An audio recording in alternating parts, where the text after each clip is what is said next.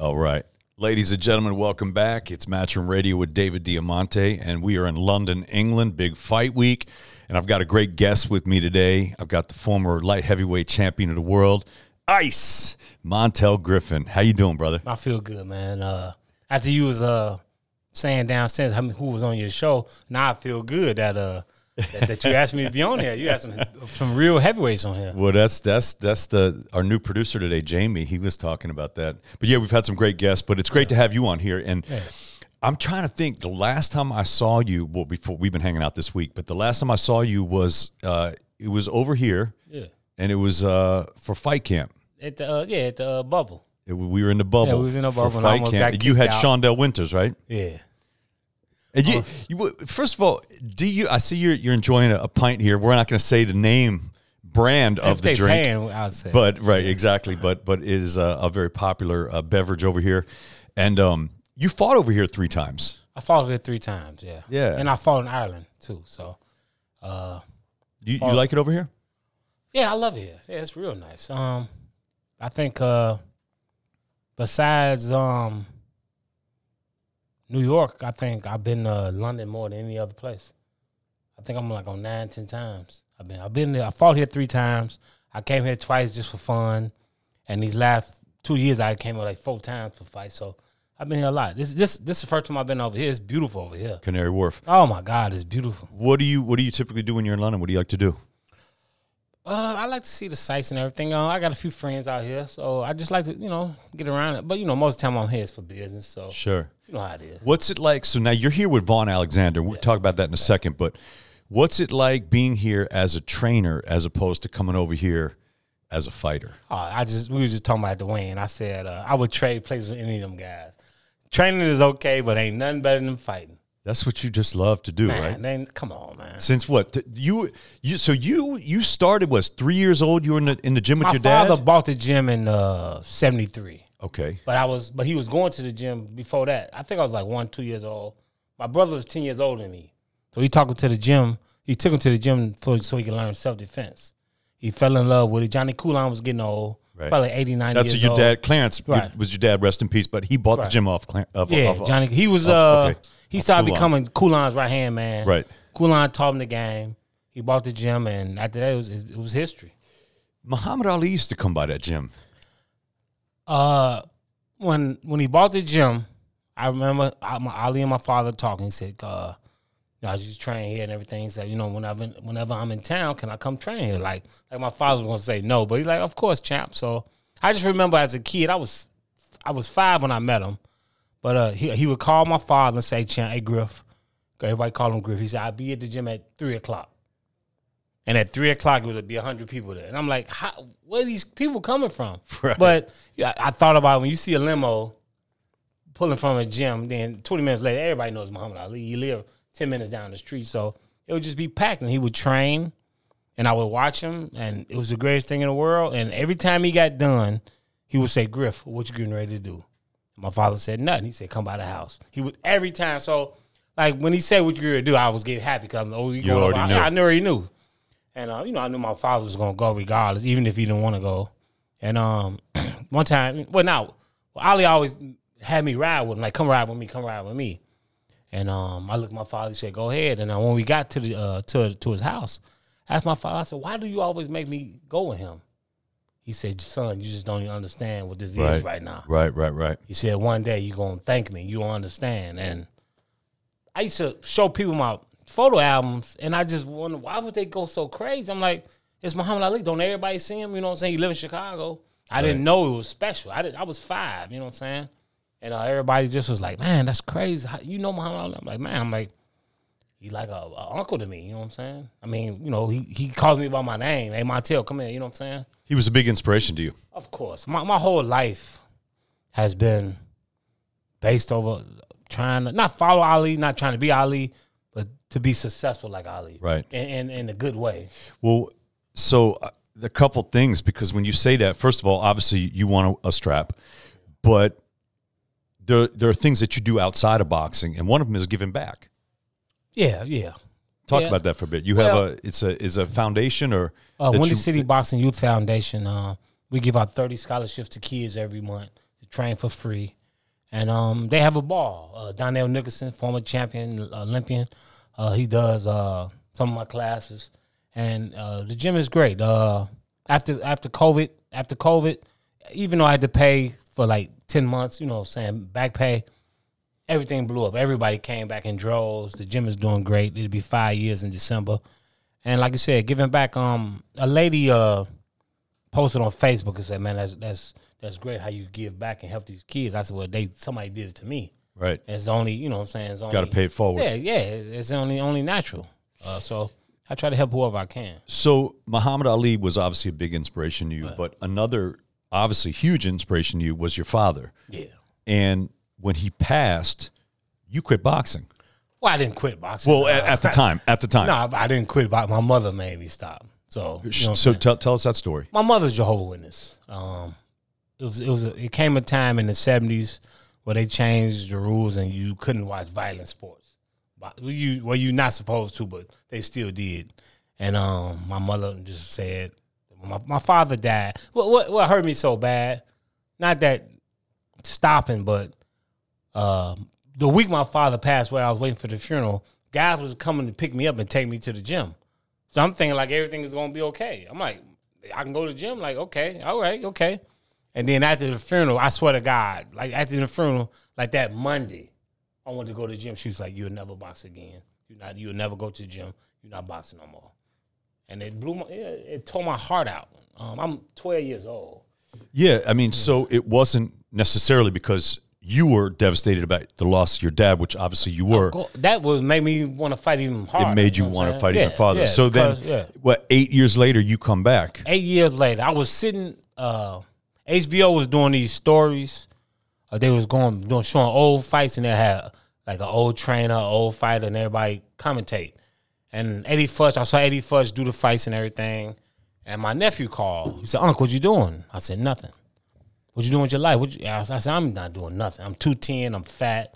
I lost my job. My car broke down." He said, "Man, why don't you come to LA and start boxing?" I said, "Okay." He said, "No, I'm like, I'm for real. I'm like, I'm serious." And I'm talking about in the next month or two. My best friend Ron Lee lived right behind me. His father's a mechanic. I walked to his father. I said, "Look, man, I'm trying to get to LA, just try to change my life around. My car don't run. Could you just give me some money for it? And I know you could, fix it." He's like, "Okay, I'll give you $500." And I called. My plane ticket was $300. I had $200 in my pocket, and I moved to LA just like that. Now, if you had, like 30 amateur fights, and then you made the Olympic team. Yeah.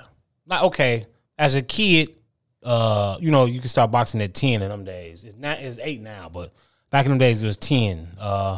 But I actually started fighting at 9. My father lied on my age, and I fought in Ohio State Fair. I made it to the semifinals. So I might have had I fought in 4 tournaments. Ohio State Fair twice, Silver Gloves, and the Park District. And I made it have 18, 20 fights, amateur fights, and I quit for 8 years. I came back, and within 30 fights. Well, my first fight was January 1991. Okay. January 1992, I was number 1 in the nation. I won the U.S. championships. I should have got the best boxer award, but that's another story that me and Chris Bird argue about. But speaking of Chris Bird, he was on that team. Yeah, he won silver. Man. Yeah, that was Oscar De La Hoya won gold. Yeah, and I should have won gold, but it is what it is. So let's talk about that just a little bit, because I feel like when we've talked before, I kind of feel like I know you love the sport. Yeah, I mean it's in you. Well, you can't shake it, but at the same time, there's been some things you kind of feel like you got a raw deal on. I don't think boxing has given back to me what I put into the game. I mean, things I did. So you fought the German in the quarterfinal. In the quarterfinal, I fought. And look. And he was from Germany? He was from Germany, right? He was German, and the head Aiba was German. Right. But I was supposed to fight the Cuban next. If you watch the video of my fight, they say the Cubans are watching Montell Griffin because he's got to fight Balata. I forget whoever the Cuban was. That night they changed the bracket and made me fight Torsamai. Right. Because they seen that was gonna be a problem. They said let's get him out the way now. So they switch it up. So I fight him. I'm out jabbing. He's 6'5", I'm 5'7". I'm out jabbing him. Second or third round, he throws he's southpaw.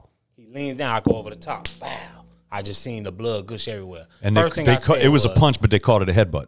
No. Oh, they docked you points. Him the point. Didn't they dock you a not point? for that. Okay. That's what I'm saying. When I hit him, they gave him the point. Okay. Right? And then later on in the fight, it was 46 seconds later. 46 seconds left. And they took 3 points and gave him to him because they said my head was They low. said it was like but a I'm headbutt, 5'7". Right. Sure. He's 6'5". I mean, the rules was never made for me because I was a defensive fighter. It's made for guys who stand straight up because I'll move. Every fight, I got docked 3 points. Like everybody I fought, I gave them a 3-point lead because I wasn't going to let them hit me.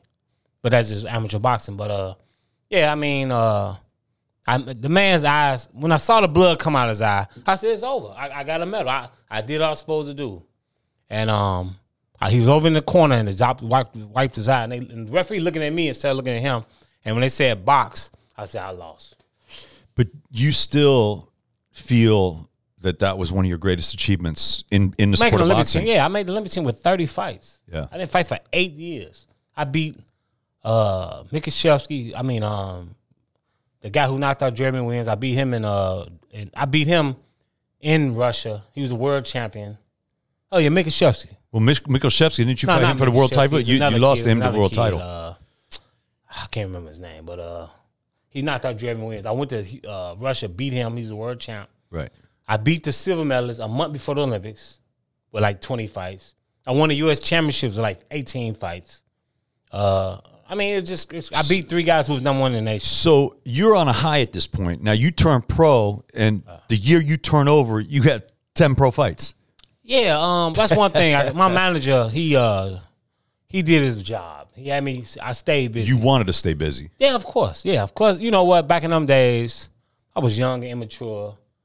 I had a drinking problem, and we had the best food in the world. So I tried to stay busy and stay out of Chicago. You know what I'm saying? I would come home. I would fight, come home for 2-3 weeks, and then go to Vegas because I didn't need to be in Chicago. You ended up moving to Vegas. Yeah, I was going through a divorce. I moved to Vegas and stayed there 4 years. Did you enjoy it out there? Of course. Vegas is my second home. From 1993 to 2008, I was there like 7 months out the year. I was in Vegas longer than Chicago every year because of boxing. Can we go back just for a second and talk about Eddie Futch? Because I know you trained with Eddie, legend. And it's funny because Futch trained like 4 out of the 5 dudes that beat Muhammad Ali. And you were close to Ali. Did you guys ever talk about that? Yeah, we went at it all the time. Did they get along? I mean, you know what? Like Heisman Lewis, he was one of my trainers. They all love Muhammad Ali. He said Joe Frazier was my man, right? But I had more fun with Muhammad Ali. So everybody loved Muhammad Ali. I remember, like Eddie Futch said, I don't know why you like Muhammad Ali because you built like Joe Frazier. He would say something like that, and then he said, well, I beat Ali twice. I said, yeah, but your record was 2-5. I said, that's not good. And he started laughing. And then the next day, he walked in with a picture of Joe Frazier knocking Ali down. So we would go at it all the time. And I ended up meeting Joe Frazier at Eddie Futch's birthday party. Yeah. So that was cool. He was a great guy. Did you know Marvis too? I saw Marvis at the 91 National Golden Gloves, but I didn't say nothing to him. I wish I should have said something to him. Yeah, you should definitely should have. Yeah, he would have loved to meet you, I'm sure. But Joe was a special guy, man. Yeah, but the thing with Eddie, I'm a boxer, I'm a competitor. I took it as disrespect, and not in a bad way. I'm just a competitor. My manager said, "Pack up your bags." I said, "For what?" He said, "We're going to D.C. I want you to talk to Eddie Futch." I said, "Eddie Futch?" Yeah, Eddie Futch. I said, "Okay." He said, "You're gonna train?" I'm like, "Okay, all right." And I walked in the gym, and Mike McCallum was in the ring, and Eddie Futch, I walked body snatcher. Yeah, Eddie Futch walked up to me and shook my hand. No, he walked up to me and said, "How you doing? I heard you want me to train you." He said, "Well, you gonna spot Mike McCallum, and I'm gonna make up my mind." And I just took that as disrespect, and I went in and I played with him. I mean, I schooled him. I played with him, schooled him. Every time we sparred, I played with him. I mean, we got to the point where Eddie wouldn't even let me spar him no more. I mean, it was just easy. So he took you on after that. Yeah, no. So after we finished sparring, he walked up to me and shook my hand. Okay. Said, "Welcome to the team." I was, "Yeah, I thought so." You know what Right. I'm saying? Man, come on. I mean, I'm a competitor. Right. because you tell me I'm finna spar Mike McCallum. What is that supposed to do? Right. So it worked out. It worked for me. So it was cool. But it was fun being around Eddie Futch. Did Mike touch the body? No. I'm going to tell you what Mike, we was in the dressing room. Mike McCallum called me Shorty. He could, to this day, call me Shorty. He said, Shorty, you got me today, but I'm going to get you back. And he never did. And anybody in Vegas could let you know who saw a spar. I was just playing with him. And where'd you learn all these moves? I don't even know.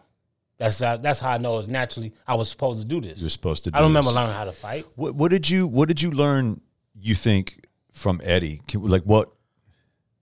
The main thing with Eddie and Thale Torrance, I got to put Thale in there because he spent a lot of time with me, is the confidence. Like every time I look at them, right, they were so confident. I'm like, I got to be, you know what I'm saying? If they so confident about me, I got to be confident. It was like, you know, it was like, I never saw like, well, if, you know, we got, you know, I never saw no nervous. It was like, we going to do this, and do this. I was like, okay. You know what I'm saying? And you did it. Yeah. That helped me a lot.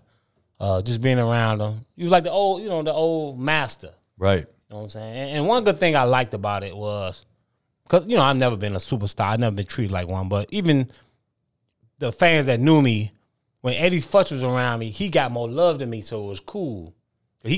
When we walked up, everybody came up to him, so I could go sit down and get away from there. So that's the part I loved, because he took so much attention. You don't like the limelight? No. I mean, I've never. Why is that? Well, are you just a shy guy? No, I'm not shy at all. I've never really been treated as a superstar, so I've never felt like a superstar. So, and fighters will tell you that sometimes it's bad to be a superstar, because I could do whatever I want to do. I could go to the mall. I could go everywhere. Sure. Some people might notice me. I sign an autograph, take a picture. I could pretty much do what I want to do. I think that life is cool. Right. I wanted the money. This is a guy that beat James Toney twice. As long as you got the money and the fame, right? The money, everybody know who you are. That's good enough. I don't need to be no superstar. I don't need to be. I mean, even though I'm not going to turn out no pictures or no autographs because Muhammad Ali didn't. Right. So, you know what I'm saying? It was just, you know, it was cool. What's your relationship with James Toney now? I never had a problem with James Toney. The thing with James Toney. Does he have a problem with you? I could tell you what the problem was. Okay. I was an amateur. 1992, I get a phone call by Jackie Callan. She said, "How you doing, champ? You got a manager?" I said, "No, I ain't signed with nobody." She was like, "Well, me and James is interested in managing you." Okay. I said, "Okay." She was like, "We're gonna fly you up," and you know, I get off the plane, I walk out, I see a brand new Benz. I'm like, I know they gonna send a drive. I know James Toney not gonna pick me up. And the window came down. He said, "Let's go, champ." I said, "This is James." James Toney's my favorite fighter. I met him in Detroit. I was with Chris Bird. He's a hell of a fighter. Oh yeah. Chris Bird is my man.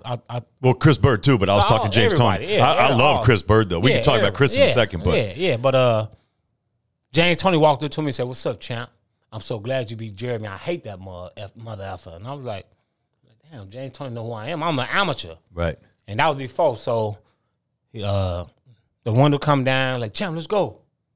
Damn, this James. So I'm in the car. I'm acting cool. But you're like, inside, I'm like a kid. Right. I call my wife. I'm like, "Man, I'm in James Toney's house." Yeah. I said, he has everything. It was a brand new house. It was boxes with a washing machine and drivers out front. I said, "Man, he got everything." And my wife said, "Don't worry about it. You're going to have it one day." I have it too. And I thought about it. I said, "Okay, all right." And so we sparred. I sparred, went to the gym. Bill Miller was there. And I sparred Booker T. Word. And I played with him. You know what I'm saying? Can't nobody hit me. I mean, you know what I'm saying? I went, and I'm not trying to brag on that. I'm just saying I went like 6-7 round sparring sections without getting hit with a clean punch, you know, millions of times. So, I played with him, Booker T. Word and everything. And then the next day, he said, "Well, okay, you can fight Dennis Andre. You sparring Dennis Andre's former light-heavyweight champ." I'm like, all right. I had my way with him. It was pretty easy. The only thing I regret about that sparring session was I kind of talked some garbage to him. Okay. And I hated that. You felt like I was doing so good. He said something, I started talking garbage. Like, "Man, whatever, old man." Something I said to him. Right. And I called myself. I said, "I would never do that. I would respect everybody yes. that's over me." I apologize. And that from that day on, it never happened. And James Toney's like, damn, Griff, you whooping everybody else in the gym."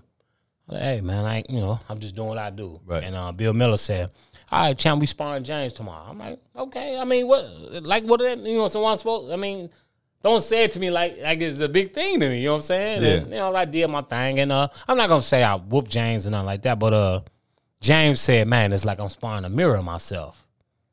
And I was like, okay. And when I knew, it's a big compliment. Right. Everybody who before I went to the camp, everybody told me that, man.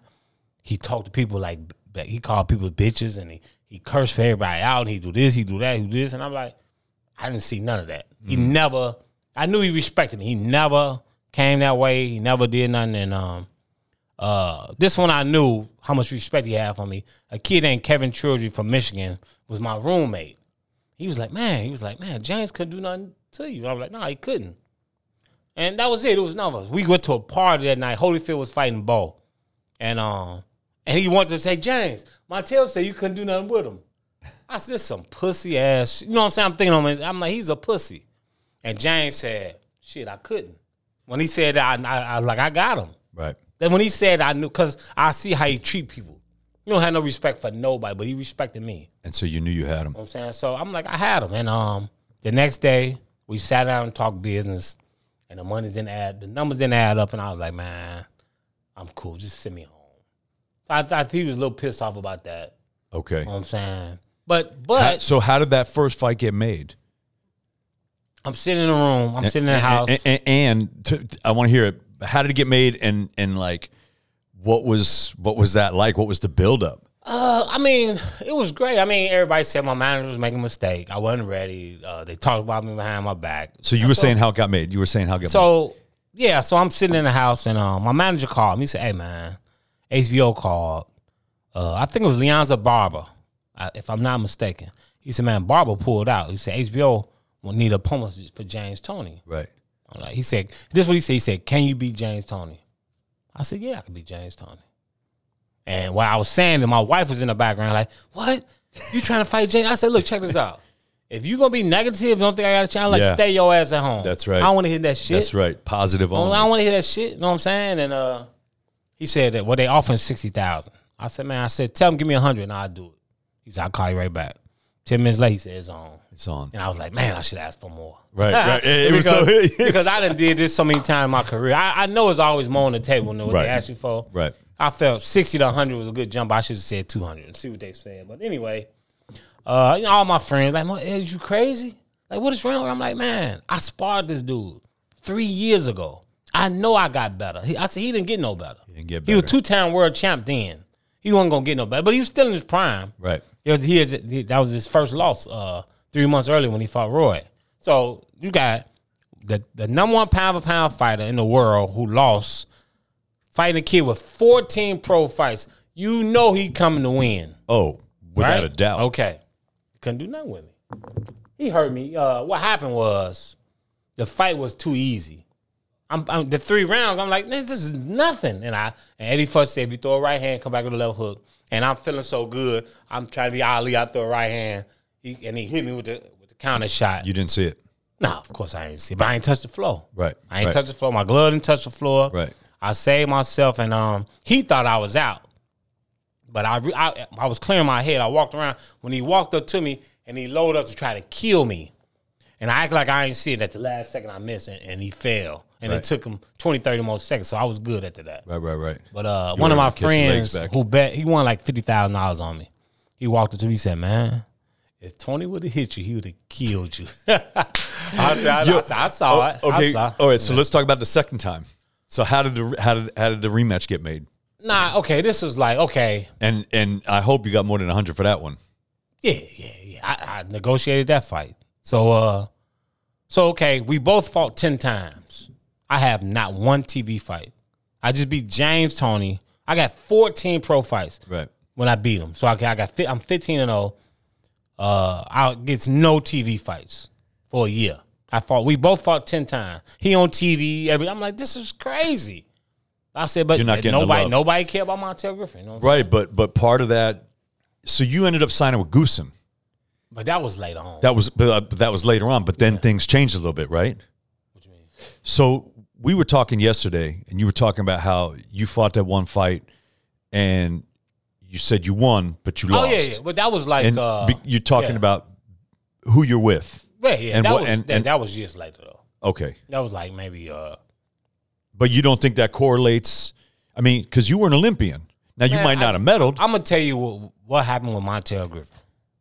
Montell Griffin came out of nowhere, did something he shouldn't have did, and people always thought it was a fluke. That's it. They thought my whole career was a fluke. I just kept. Do you think a lot of that has to do with the Roy Jones win? But yeah, I mean, like I told Roy, I said, your fans love you so much that they hate me because you hit me on my knee. They hate me because he hit me. Instead of hating him because he fouled me and did a coward thing, a cowardly thing. Because we were standing up right in front of each other and I was whooping his ass. I took a step back. I didn't take a knee right in front of him. I took a step back. Right. But, I talked to some friends. They said, man, Roy got an opportunity. He took it. He didn't think they was going to disqualify him. And a lot of people, I mean, look, Howard Letterman had Roy up by 2 points when that happened. The New York Daily News had you up by a point. So, I mean, it wasn't like a blowout for Roy. No, I mean, you were there. You were in that fight. I was winning the fight. 1 point. I was winning by 1 point. I mean, you got hurt. But like you said, you took a knee. You right. Well, he threw a right hand, and I tried to roll with it. I should have just blocked it. Hit me in the back of the head. I got a little dizzy. I said, Montell, you winning. Take a knee and let's win the last 3 rounds. Right. You know what I'm saying? But like I said, he was winning by 2 points. I was winning by 1 point, and he was winning by 1 point. But he got credited with a knockdown that he didn't deserve. Right. So basically, I would have been winning that fight on 2 scorecards. He lagged with me, and I fell. He got when he got back up, when they finished count, he didn't even jump on me because he knew I wasn't hurt. So he knew he didn't hit me. But like I said, I should have been winning on all 2. I should have been winning the fight, but I'm fighting against Roy Jones on HBO. So what you expect? And in his prime. In his prime, when he was Superman. People say he was the greatest fighter ever, pound for pound. Definitely one of them. In 1997, they say he was the greatest pound for pound. Roy was special, man. So what did that make me? If he was the greatest fighter pound for pound ever, I'm an Olympian. I'm in a Hall of Fame. I gotta be. I mean, I'm not even on the Hall of Fame ballot. I'm 3-1 against 2 Hall of Famers. Come on, man. I made the Olympic team with 30 amateur fights, and not to mention, you didn't put 2 and 2 together. I quit boxing for 8 years. I beat James Toney with only fighting 4 years. I had my first fight in 91. I beat James Toney in 95. In 4 years, I beat James Toney with 14 fights. Came back and beat him even easier the second time. I beat Roy Jones. You know what I'm saying? He gets disqualified. And then, then we had the rematch. So, listen, let's fast forward just a little bit. You signed with Goosen. What was that like? Like at that time, I was signed with Panos first. The guy from London, Palos Indiades, who had me and Lennox, who robbed us blind. And I think Lennox ended up winning a $7 million lawsuit. Then I worked with the kid from New York. Said his name, yes. Joe DeGuardia. DeGuardia. And then I signed with Goosen. But at the time, I was cool with Goosen because they was on TV. They had the best damn sports show. They was humping. Goosen was doing his thing. So when I signed with him, I'm like, I'm cool. And I seen how they pushed Toney. Right. They moved Toney real good, marketed with that Fox Sports and everything. So I signed with him. And me and James talked about it. And it was cool. It worked well. And yeah, I fought 3 southpaws in a row. I fought Derek Harmon. Then I fought the kid, I forgot his name. He was a good kid. And then I fought Tarver. So I did all that with Goosen. But like I said, how are you and Tarver? You guys cool? Yeah, I ain't having no problem with Tarver. I mean, I messed with Tarver. I told him he hit me in the back of the head. I told him he did it on purpose, but you know what I'm saying? It is what it is. I mean, if fighters get chances, they're gonna take them. You know what I'm saying? It is what it is. I got hit with a legal punch. I got knocked out in the first round, but I'm proud of myself because I still went 12 rounds with him. You fought a lot of guys, man. How did you know everybody? I didn't turn down nobody. How did you know it was time to hang up the gloves, and what was that like? I never retired. I never got to that point. I was still playing with people. Like I would go to Sam Colonna's gym on the south side and spar pros who was fighting right now and play with them. I would scream out, I'm Montell Griffin. Y'all better remember my name. I'm the best fighter that ever walked around Chicago. Remember, I was 41 years old, playing with kids in the gym, 20 years old. And I got my 50th win. And ESPN was there. Andre Ward and everybody. Andre Ward and everybody. They was like, man, you still look good. You can still fight. I was like, wow, give me an opportunity. You know what I'm saying? And I got offered a fight in Australia for $12,000. I said, man, I said, I'm not broke. I'm not desperate. I said, you think I'm gonna fly to Australia for $12,000? And I never retired. I just never got another fight. So I just faded in the sunset. Yeah. Right. Yeah. And you enjoy being a trainer now? I mean, like somebody said, is training a good bagger for a boxing. I said, no, it ain't even close. It keep me close to the game, but I would trade places with Vaugn to be fighting tomorrow any day. So let's talk about Vaugn for a second. He got a tough fight with Felix Cash. What do you think about this fight? I feel very good about this fight. So Vaugn is coming down in weight, right? Because he was always fighting at what, 168? Nobody would fight Vaugn. Right. So he was taking fights at 68. He was taking what he had to take. Always B-side. Right. He beat Money Powell. He upset him. And when he beat Money Powell, I checked the weight that morning. He was 167. And he get on the scale. He was 161. Yeah. I said, what did you do? He said, I ain't do nothing. I said, you're not a super middleweight then. I said, you're a middleweight. And then I finally got him to come down. He fought the kid Arias, number 4 in the world, walked him down. He was just too big and strong. Especially when you've been fighting these big guys for so long. You get into somebody your size, he just walked Arias down the whole fight and played with him. Totally different style from his brother. And that's what's going to happen tomorrow. It's going to happen tomorrow. Totally different style from Devin. I mean, they two different guys. Devin two different guys. A nice, slick, good, great fighter. Vaugn is the animal. Haggler type, come forward and try to bang you out and tip-top shape. You know what I'm saying? Oh, man. He beat Arias. He didn't sit down one round, that fight. There's not an ounce of fat on. No, he trained year-round. I wish I had his discipline when I was fighting. Man, he did 11 years in the can, huh? Yeah, man. You know, it changed you. You are as a man sometime, and it worked for him for the better. You know what I'm saying? He came back and he's disciplined. Yeah, he's disciplined. It's going to be I can't wait for that fight tomorrow. I can't.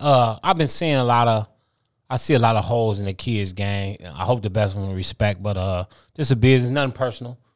It's a business move, and you're gonna see a lot of stuff tomorrow that we saw, and we're gonna make. You know what I'm saying? We're gonna make it happen. Yeah. Who else is at your gym? Who else do you have over there? As far as anyone that we should be knowing about? Well, I was training a couple of kids who ended up going their several ways. There was some backstab and stuff, but we ain't got to even bring their names up. So Vaugn is really the only pro I'm working with right now. Okay. I got 2 kids that I'm turning pro at the end of this year. It's gonna be really nice. Okay, cool. Yeah. How did you hook up with Vaugn? How did that happen? I was in Sean Simpson was fighting in Minnesota. And Mike Cameron was like, hey, man, I've been a fan for years. Like, man, Vaugn don't have a trainer because you work with him. Okay. And the biggest fight of his career against Money Powell, we got the win. He did everything I asked him to do, and he won. And you guys have there's just a bond. Yeah, we bond after that fight. I think. I mean, correct me if I'm wrong. A fighter and a trainer, there's got to be a special bond. Well, you know why? Because I'm a fighter, I know how to deal with fighters. Right. Well, I'm an ex-fighter. Sure. Me and Vaugn got a strong personality, so like sometimes we click, but I know what to say to make it go the right way. Yep. Like when he was fighting Arias, I'm talking to him. He's like, okay, man. I said, you could be mad if you want to. I don't care, but just go take it out on him. Right, there you go. You know what I'm saying? And then he laughed in the corner. Right. He did what he had to do. So you like to make people laugh too, huh? What's up with this comedy, man? You doing comedy? What's up with that? Man, my father was funny, man. My father was funny. A lot of people say he looked like Red Fox. He was funny. And I was 5 years old listening to Richard Pryor. Okay. Bill Cosby. These are some of the best. Red Fox. My brother. My father let me watch it too. And then I saw a kid named Eddie Murphy when I was 14 years old, and it blew my mind. Look, we just about the same age, so I remember that when Eddie came out. 84, he came out. He 18 years old, Saturday Night Live. What was that, Raw? Man, it was beautiful, man. And it's just, but I love comedy and everything, but I don't know nobody who's in the game. Okay. So it was totally different. So I retired from boxing. I was Cook County Sheriff, and my friend was like, man, you funny, man. You need to go on stage. And I just kept putting it off. And he checked me one day. He said, hey, man, it's open mic, man. You gonna go up? I said, man, I ain't really prepared. He said, are you ever gonna be prepared? And he looked me in my face. I was like, I got you, and I went up. And what was that like?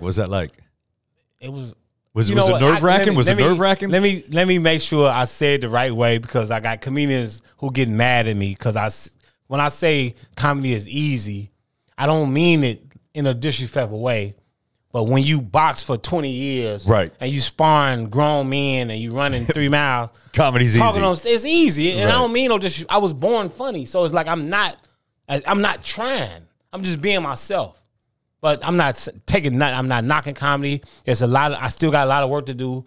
My main thing is just being able to learn my jokes and be able to go 20, 30, 40. I'm at like 15 minutes strong right now. Okay. And that, a comedian, I was with Cootie, who did the video with Kanye. Okay. And Cootie used to do comedy, and he said, you got 15 minutes in you? I said, yeah, I got 15. He said, oh, you good. And he shook my hand. So I knew that meant something. And I got 15 good minutes in me, and I did comedy. What about 30 seconds? You got 30 seconds right here for us? You got a contract with figures on them? I get paid. I'm a comedian. I get paid. Money in the envelope over there. That's it. There you go. Yeah, but yeah, you know what I'm saying. Okay, I'll just tell you one joke. I just tell people one of my jokes is like I say that I started doing comedy because I started getting too many concussions in boxing. I said, but now I can't remember my jokes. And then a few people laughed. And I said, that's not a punchline. I'm really sad about that. And I said, but I knew when it was time to stop. I said, because I would fight, and all my kids was downstairs, and I screamed downstairs, hey, it's time to go to bed. And one of them screamed up, tell that dude who whooped your ass to go to bed. And I said, that's when I knew it was time to give up boxing. But yeah, little stuff like that, man. But I love the comedy thing. I got asked to do comedy at the Atlanta City Boxing Hall of Fame in October. I'm doing the show. Shout out to Ray McCline, by the way. Yeah, I got to give him a call because I got to get all the information. Shout out to Ray. They do a great job down there. Yeah, ACB, HOF. Yeah, it's great. I can't wait till I'm in the Hall of Fame. I mean, I got one of the greatest victories in Atlantic City history. But who's to say? But yeah, that was a special place. Yo, that was at the Taj. Was it the Taj? That was at the Taj. Yeah. Donald Trump came to my dressing room. That was at the Taj. Came and shook my hand. Said, yeah, that was at the Taj. Boardwalk Hall. That was a great place too, though. Man, come on. I always told everybody, as much as I love Vegas, the fights in Atlantic City to me was just special, man. Man, just the moon. You got the river. I mean, the ocean right there. The boardwalk. All the Philly fans, all the New York fans. Man, I had a ball. Man. Yeah, it was a special place, Atlantic City, I had a ball, man. Yeah, a special place. Up beach, down beach. I love AC. Man, I love AC. I can't believe how it went down so bad. It's changed a lot. Man, it's depressed when I went last time. Yeah, it's going through a little bit of a tough time, but hopefully they'll pick it up. They still got good bones. Yeah, still got good bones. What's it like in Chicago now? Like I said, we're about the same age, so Chicago growing up must have been a lot different than it is now. I'm born 70. Yeah, I'm born 71. Okay, yeah. Chicago, like you heard things, but I never saw it. So like my mom, hey, it's dangerous. I'm like, but I never saw no violence. The first time I saw violence when Ben Wilson was killed. I was 14 years old. The number one basketball player in the nation. We was leaving out for lunch. I had lunch at 7 period. He was leaving out. And I told him, I said, man, congratulations. I said, good luck tomorrow. Take care of business. He said, man, thanks. They starting their season. And 5 minutes later, he was shot and was dead the next day. So it was that was the first time I saw violence. For somebody that to get shot and for it to be 100 feet from you, yeah, that's when it started hitting me. And then right after that, that's when the gangs got big and the violence, and that's when it started. But the main violence didn't start until they knocked down the projects and moved people all over the city. That's when the violence started, because you got gang leaders and drug dealers going to new neighborhoods, and they still got to hustle. So they fighting over territory. Right. They fighting over things. That's why the murders and stuff is going on. But you still love it there.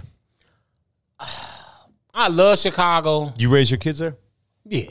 I love Chicago, but I'm tired of Chicago. I'm tired of the weather. I'm tired of... It does get cold. All of the taxes. We get the highest gas, alcohol, tobacco, taxes. It's Crook County. You know what I'm saying? A lot of people... It's Crook. That's the nickname for it. Crook County. I was Cook County employee. A guy walked towards me. I defended myself. I got suspended from my job. That was 6 years ago. I'm still fighting the case. So, you know what I'm saying? I'm Chicago's own. And I'm not saying nobody's supposed to treat me better. And I feel like I deserve. But you got to defend yourself. I got to defend myself, but I'm former light heavyweight champion of the world. Why do you have me around all these murderers and they all know who I am? They knew who I am. Every day, inmate would say, I bet you I could get you. Right, they want to So I don't know if they planned or not. 90% of the time was planned, but how do I know somebody's serious? The first time a guy walked toward me, I defended myself. It's on camera. So I'm going to get my day in the sun. Just take time, that's all. Where would you go if you could leave Chicago, go anywhere you want? If I wanted to go somewhere, it'd be Florida. But if I had to for business, I'll go back to Vegas in a heartbeat. Vegas or L.A. But Florida would be my first choice. Great stuff. Yeah. Listen, man, it's been great talking with you. Let me. Are you cool to answer a couple fan questions? Of course. All right, cool. Let's see what the fans got for you today. Can I say one thing? I got a book out about my life. I got a crazy story. It's called The Ice Life, and the link is theicelifebook.com. Theicelifebook.com is my link for my book. I got 1,000 stories with Muhammad Ali, Shaquille, O.J. Simpson, Denzel. I had a crazy life, man. Just check out the book, man. You'll love it. I'm glad you brought that up. Go ahead. I was going to say, if the book fall in the right hands, they will make a movie of my life. I'm glad you said it because I wanted to ask you about the book, but I was riveted with your other stories. No, that's all. What was that process like, writing a book? It's called easy. Ice, right? It's called Ice. The Ice Life. The Ice Life, okay. It was easy. You know why it was easy? Why's that? When you do good things to good people, good things keep happening. So a guy walked in. I was working at Equinox. I was just doing personal training. A guy walked in the gym. 2 months later, he like, man, do you think I'm good enough? He said, I got a guy named Marty McGarry who got a boxing gym. I said, I've been knowing Marty McGarry my whole life. He's like, what? Went to Marty McGarry gym. We got this close. First he was my client. Then he became my friend. Then he was my lawyer. He negotiated a few of my fights. And then he ended up, like I said, he's my lawyer. Negotiated some fights. Yeah, negotiated some fights. He said, he walked up to me and said, hey, man, he said, how would you like to come work for me? I said, what you want me to do? He said, I give you $40,000 a year. He said, just come 4 hours a day and just do whatever I need you to do. Okay. I said, of course, who's going to turn that down? And he never had nothing for me to do. And that's how I wrote my book. So I sat there on the computer 4 hours, writing my book every day. And he'd say, hey, man, I need you to go pick up some paper. Okay. I'll run, come back, and go back to my book. So I told him, I said, man, thanks for paying me for me writing my book. So it was a beautiful experience. That's great, man. True story. That is great, Montell. All right, let me get the fan questions. All right.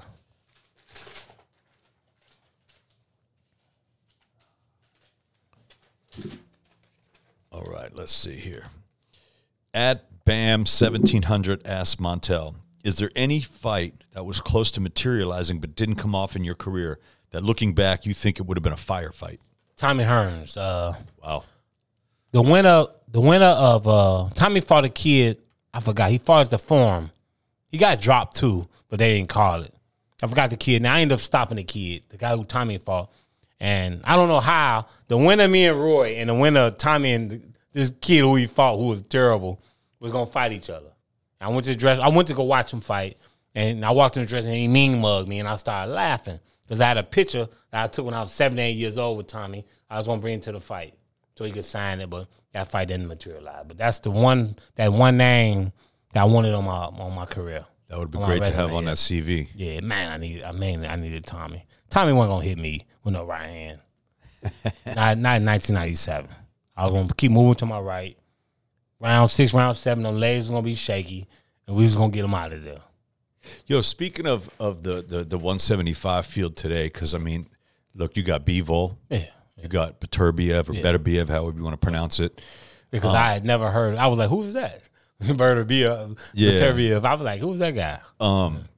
When I announced this fight, that's how he said he wanted his name, Beterbiev. No, I respect. But everyone says Beterbiev. It's easier, right? It's easier.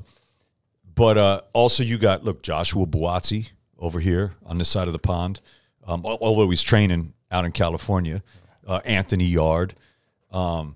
What do you think of the 175, the crop out there right now? Oh, it's great. Can I ask you a question? Because you're more into boxing than I am. How come nobody is talking about Bivol and Beterbiev?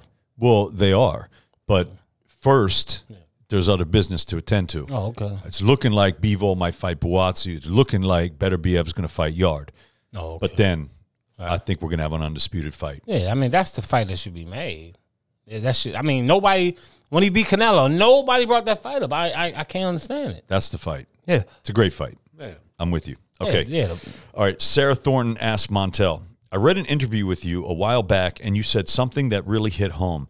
It was simple but effective. Be smart with your money. There's no manual that teaches someone who grew up poor then one day has millions. Where did that come from? What, the saying? This is your question. I just sitting around thinking,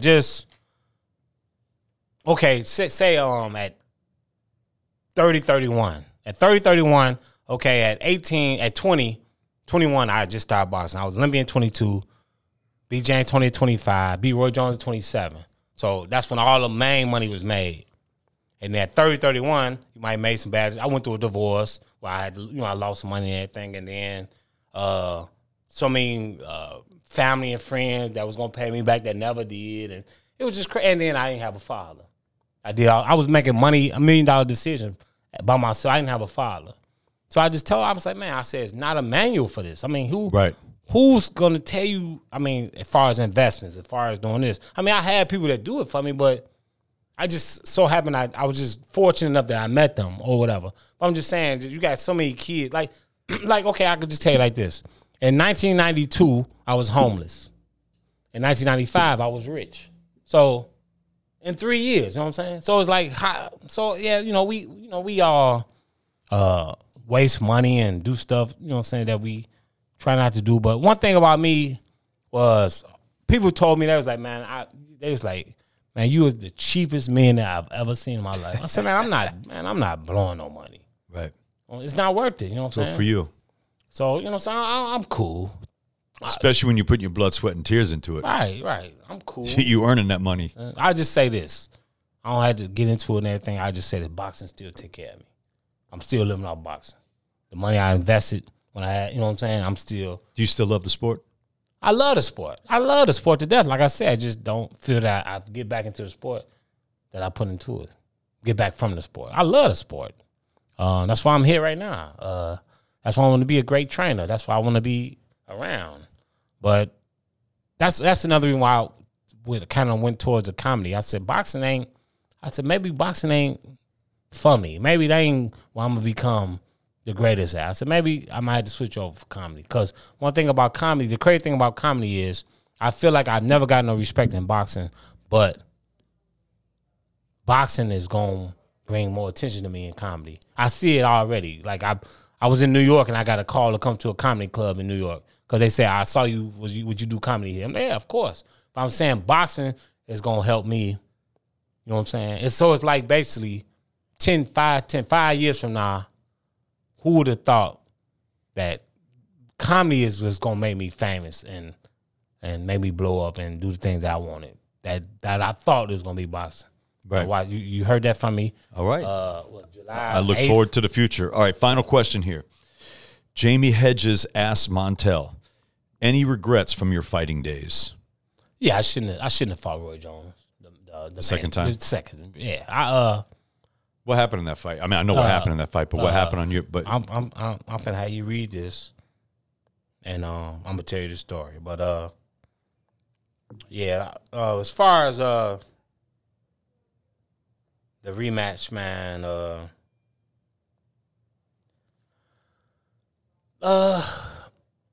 Roy Jones needed me. I didn't need Roy Jones. You know what I'm saying? Now, Theo Torrance, it's crazy. I got a text from Theo Torrance yesterday. We talking about something that was 25 years ago. We've been going back and forth. We've been saying who fought it was, who did this, who did that. I had got offered to fight Steve Collins in Ireland for $2 million. Sure.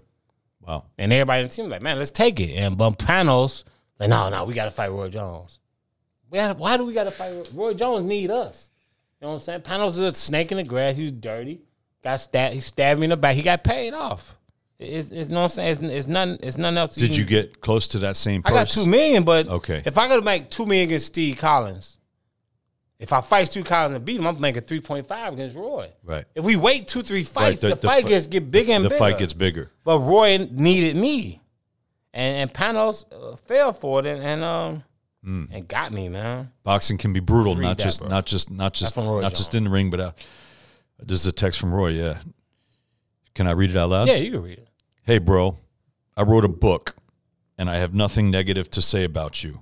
John, your lawyer, told me in my face that they rushed me out on purpose and that they effed with me, and my manager and promoter knew about it. I didn't put his name in the book, but I told the story. I also said, I'm not saying I was going to win, but I just wished I was 100% ready like you were. I have nothing negative to say about you. And what did he say? And what did you say? I said, that's Roy at the bottom. Oh, this is what you said. This was you. That's me texting Roy. Okay, and then he said, man and I never have a negative word about you either. You, my brother, till the end now. Yes, we had our issues, but that's behind us. Love you like a real brother now. Ain't regret not one thing. I was cheated out. The biggest fight of my career, I was not allowed to warm up. It was set up. I got proof about it. And nobody gonna do nothing about it. Nobody could care less. That's what kills me about boxing. I had 59 pro fights. I know I got a chin. I get hit with a fight. I get hit with a punch. I wasn't even hurt. I wasn't prepared. I gotta live myself losing in the first round. I can live with that for the rest of my life, and I know I'm better than that. But it is what it is. But it's boxing. Ice. Thank you, brother. Thank you for coming on. Oh, thanks for having me. Montell Griffin, former light heavyweight champion of the world. He's here with Vaugn Alexander. We got the main event. We got Chisora and Pulev in a rematch. You excited to see that fight? Yeah, I'm excited to see it. What you thinking? Well, I mean, look, they did it once before, but they two very big guys, and I think they, they're calling it total carnage, and I think that might be about correct. Yeah, it's I've been enjoying watching Chisora. I've never been around him. This is the first time I met him. He's very funny. He's he been saying some stuff, man. He been saying some stuff and had me cracking up. He had the Boris Johnson mask on today. Man. So this is a big week in England. Boris Johnson just announced that he's going to resign. Yeah. Wimbledon's going on. Yeah, man. I'm talking to people. Nobody excited. I said, y'all don't go to Wimbledon. Yeah. Now I found out it was $2,000 to get in. Yeah, we were talking about that yesterday. You were trying to get tickets. Yeah, I was there. That's a bucket list thing. Yeah. Anybody got hook 'em on Wimbledon? Text me. All right. I need to go. And with that, ladies and gentlemen, we'll see you guys tomorrow night from the O2 Arena live on DAZN. Check it out. Montell, thank you, my brother. I hope to see you soon. And good luck. Vaugn Fletcher. And good luck tomorrow. Vaugn Alexander. Yes, Vaugn Alexander. All right. Take care, guys. I'm thinking about the Animal Fletcher.